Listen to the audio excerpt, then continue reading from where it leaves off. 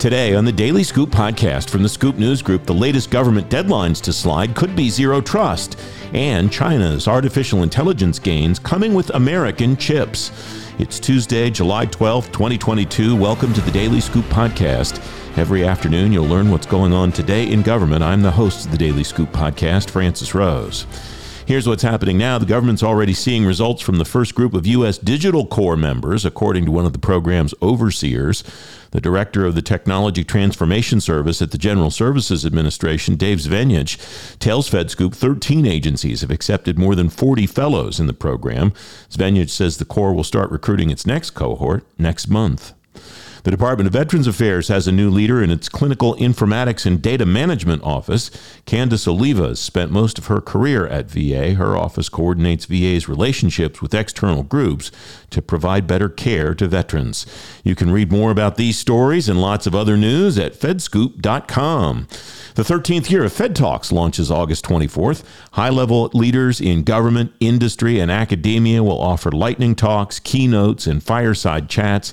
It's happening at the Ritz-Carlton in Pentagon City. You can find a link to learn more and sign up in today's show notes at thedailyscooppodcast.com. The federal government's zero trust effort still needs money and time to make an impact on security. That's why the effort is still in the starting blocks, according to new research from Scoop News Group. Wyatt Cash is Senior Vice President of Content Strategy at Scoop News Group, FedScoop's parent company. Wyatt, welcome. Thanks for joining me today. Still in the starting blocks sounds maybe like a bad thing, but given the timeline that the zero trust strategy is on in government, might not be such a bad thing. How do I interpret the fact that the zero trust effort's still in the starting blocks? Wyatt, welcome. Thank you for having me. And absolutely. Number one, the study really confirms with wide range of where agencies are at. Some are fairly advanced in their modernization, some are still getting there, and some are really just beginning to really get up to speed with their cloud migrations. And overall, when it comes to establishing their security and ultimately the foundations for zero trust, they still have to really finish a lot of that foundational work. How interlocked is cloud's role in a zero trust journey, Wyatt? It's an important variable. Certainly, zero trust could be established completely on-prem. The challenge is that on-prem technology, as we all know, is much of it very old. There's a lot of silos. And if you want zero trust to function properly, then you really need to have the systems in place to, number one, have visibility and access to the activity going on the networks. Number two, to really know who the users are, and that requires a properly functioning centralized identity and access management system. Number three, it really also requires some capability to know the devices and applications that are also accessing, and then have the real-time analytic ability to say, hey, this user qualifies right now to get access, but something's changed and we should maybe disconnect them. All of that requires the power of the cloud. So having cloud makes it not only easier, but provides really that scalability that's also important given the size of federal agencies. So security is of the essence, obviously, with zero trust, the whole point of it, but time is of the essence as well, it sounds like. You can't have a user just sitting there unproductive while some on-prem system churns and churns and churns to try to figure out whether this person is who they say they are. That's right. And there's a lot in place that's functioning now. Let's be clear. We found the study, for example, indicating approximately 2/3 of the federal IT leaders we surveyed, and all of them were pre-qualified. They had to be decision makers in federal agencies or they didn't take the survey. We spoke to about 177 of them or surveyed them. So we have a good cross-section. So about 2/3 of that group indicated that they felt that their security systems we're on par with what other agencies have. And that's pretty robust given FISMA and all the other security controls. That said, a lot of that isn't fully operational across all of their agencies, and a lot of it still needs to be modernized. So what that means at the end of the day is that the people need to really continue laying those right foundations and be able to really continue to lay in the new requirements from OMB, which has given agencies until the end of fiscal year 2024 to have the so-called 5 pillars of zero trust in place. All right. One of the things I learned in Washington very early on, many, many years ago, was even when they say it's not about the money, it's about the money.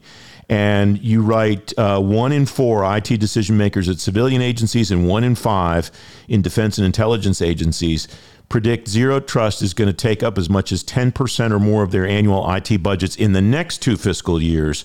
And I would imagine then, this is my thought process, not research, it'll be more than that moving forward. How do we see that manifesting itself? And what do you think we should do with that number and that knowledge, Wyatt?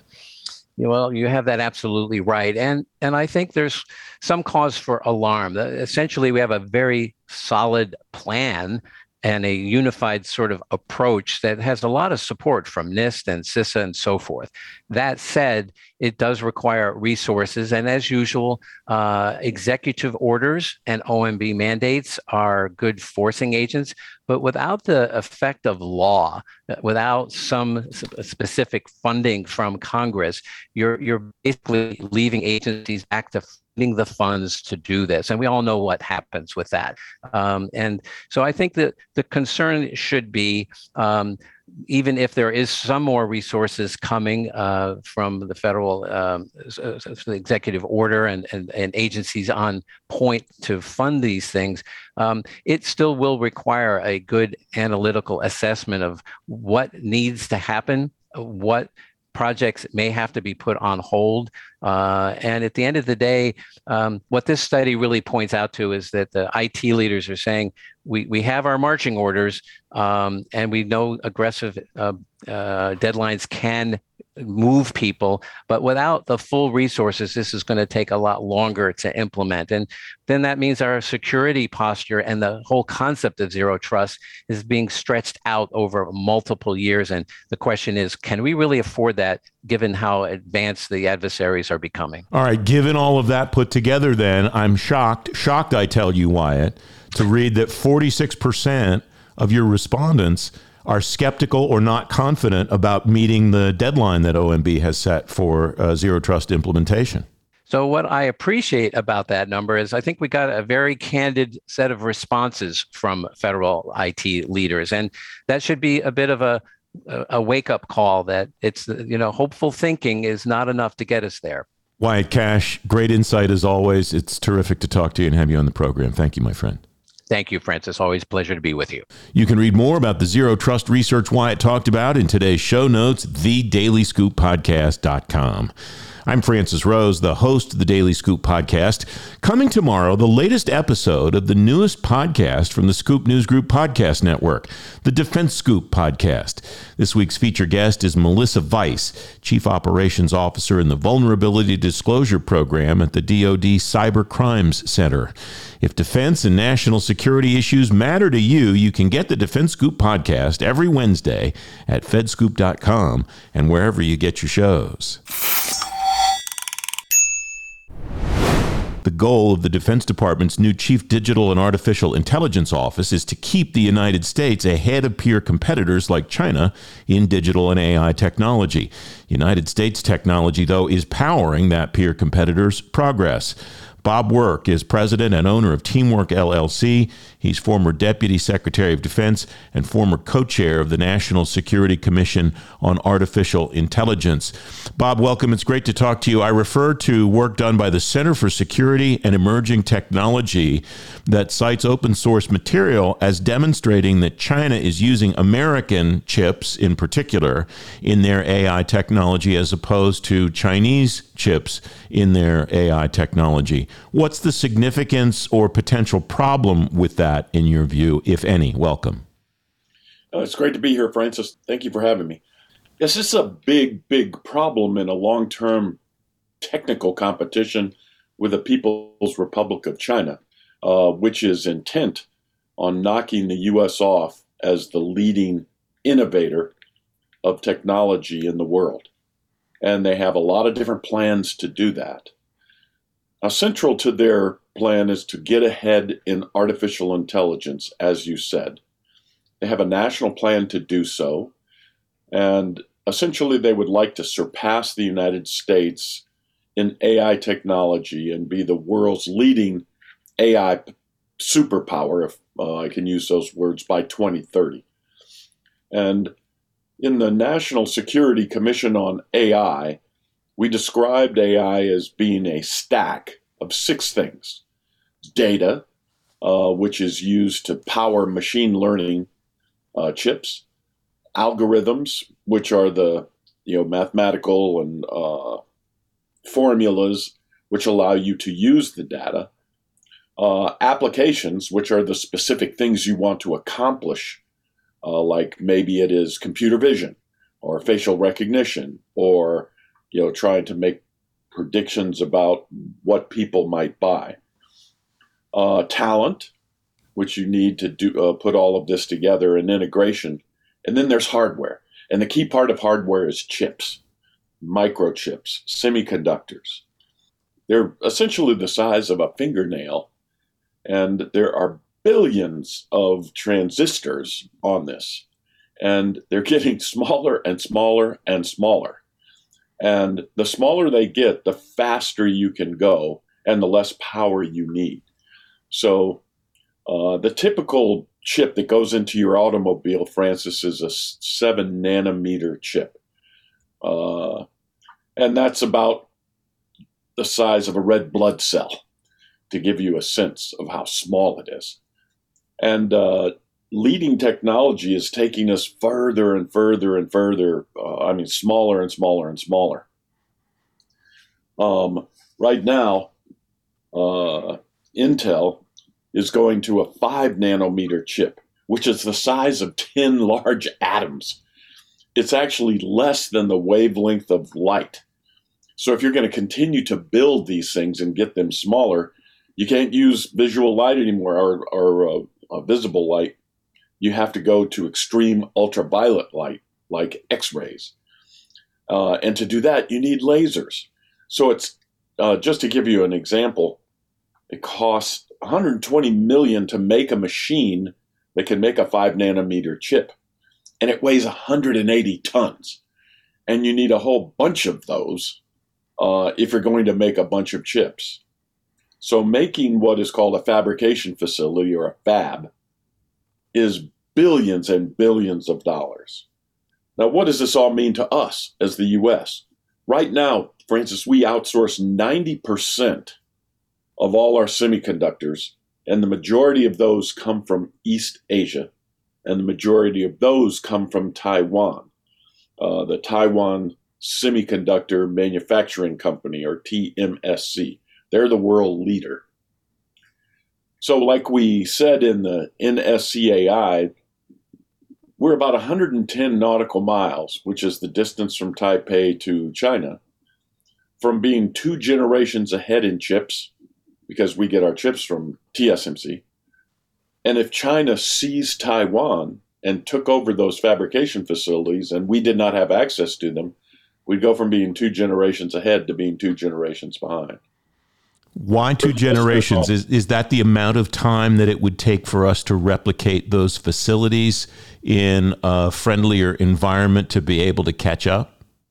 I'm not really certain if it would directly go to the time, but generations is like going from a 7 nanometer chip to a 5 nanometer chip to a 3 nanometer chip. And TSMC has actually demonstrated a 1 nanometer chip. Pretty soon you're going to get to nanotechnology. It's just kind of crazy. IBM has a 2 nanometer chip, which is smaller than a strand of DNA. So it's just amazing. Now, the United States has no fabrication facilities in the continental United States for these advanced chips. we still are pretty good at making the older chips, like the 7 nanometer chips for everything. But for everybody listening on the podcast, they might remember we went through a period of time where new cars were very scarce. And the reason why is there weren't enough microchips to put in the cars. And it caused a global shortage of automobiles. And now you can just multiply that problem for cars to not having chips for ballistic missiles or not having chips for your advanced command and control systems. And China is trying its very best to kind of corner the market in this. Between 1990 and 2020, Francis, China built 32 fabrication facilities for chips. In the entire rest of the world, only 24 were made, and none of them in the United States. So what this article was saying, what CSET was saying is, look, we still lead in the design of chips. Intel, NVIDIA, US companies like that, we are very, very good at designing the chips, but we don't have the manufacturing facilities to make the chips. And the Chinese are buying everything they can from the US, the chips they can from the US, while they are building their own domestic fabrication facilities. And over time, if they corner the market, and, I'll just use the oil embargo that we faced in the 70s. If the Chinese corner the market and just did a chip embargo on the United States and the West, they could really set us behind economically because the chips are used in everything now. Televisions, toasters, refrigerators, TVs, iPads, smartphones, and all of our advanced military equipment. There are two factors then, it sounds like, that are critical for people who listen to this program to think about. One is, what is the intersection between what the Defense Department and the U.S. government writ large can do to either prevent or slow the flow of U.S. or U.S.-designed chips to its probably most challenging peer adversary. And the other is, what do we do to make up the capacity of the potential supply chain disruption that could happen in the scenario that you just outlined? Is that really the bottom line here? Are those the two main things that people need to think about? Yes.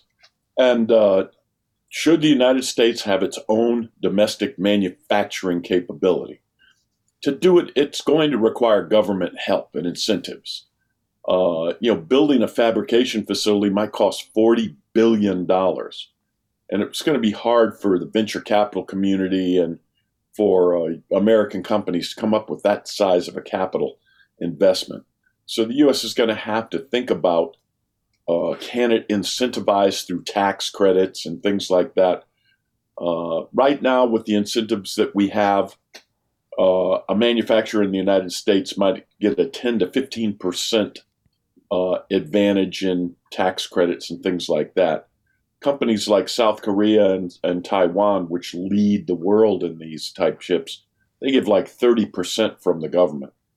Now that gets us into all sorts of questions on industrial policy and gets everybody all excited. But we need to look down the road and say, we don't need to help the Chinese get ahead of us. It's hard enough keeping up with them, given the amount of money that they are spending and how they're trying to corner the market. You need to build these chips. You need silicon, which is widely available, tungsten and gallium.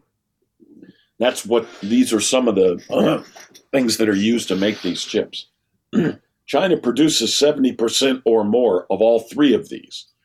They're building 32 fabs, and they are spending a lot of money on research. So for us, what we have to do is we need to really make sure we stay ahead of the chip design, make sure that, we are making the best design chips in the world. And we have to work with our partners, South Korea. and the Netherlands. They are the leading manufacturers of these chips. Luckily, they're our allies. We would like to make sure that they do not sell the equipment to build these chips to China. And we need to think about ways to incentivize building these fabs in the U.S. There is a CHIPS Act that was signed in the 21 National Defense Authorization Act, and it set aside $50 billion to help us do this.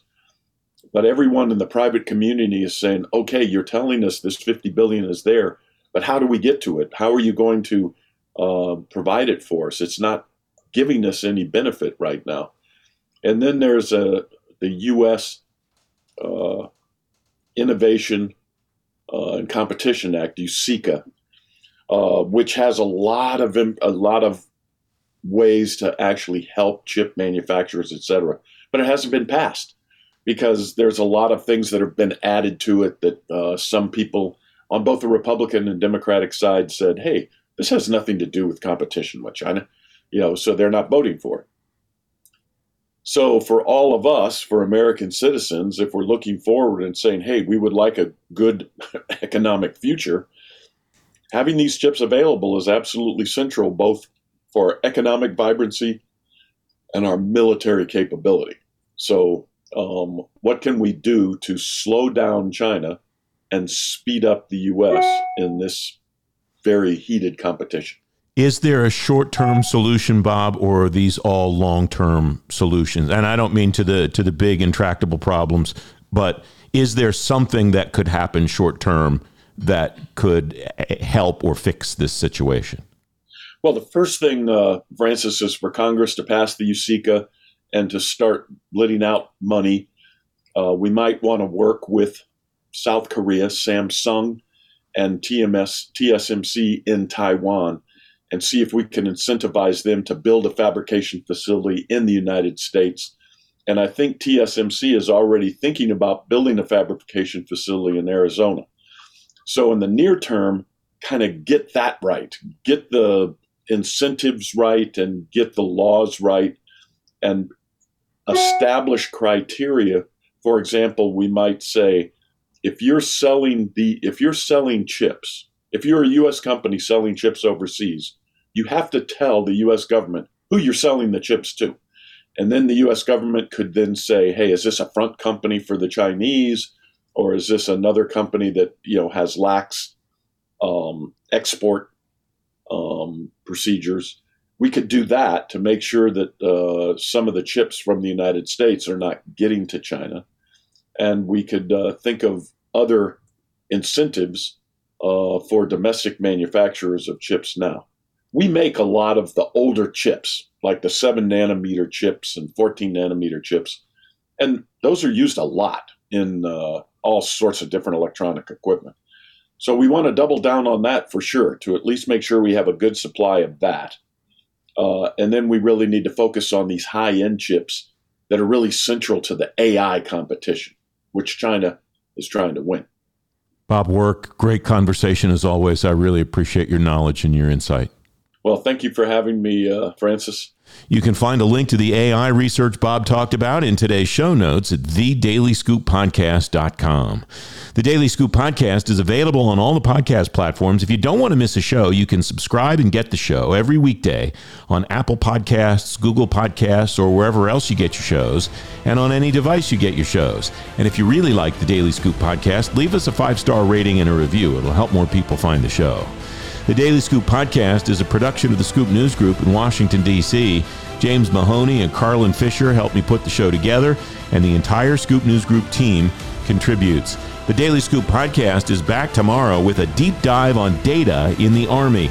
Until then, I'm Francis Rose. Thanks for listening.